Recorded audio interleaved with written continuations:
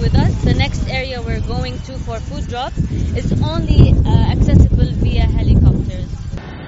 So we are now in Niyadin, which is a very isolated and swampy area. People are seeking refuge in isolated areas like this to run away from the fighting.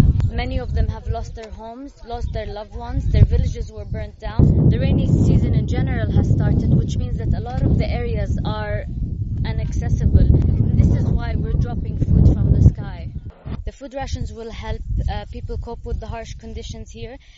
They have beans, sorghum, salt, sugar, also a corn soya blend. And we know that we cannot take back what they went through. We know that we cannot bring back their loved ones. But the least that we can do is not have them think about their next meal, provide them with clean drinking water and treat their wounded.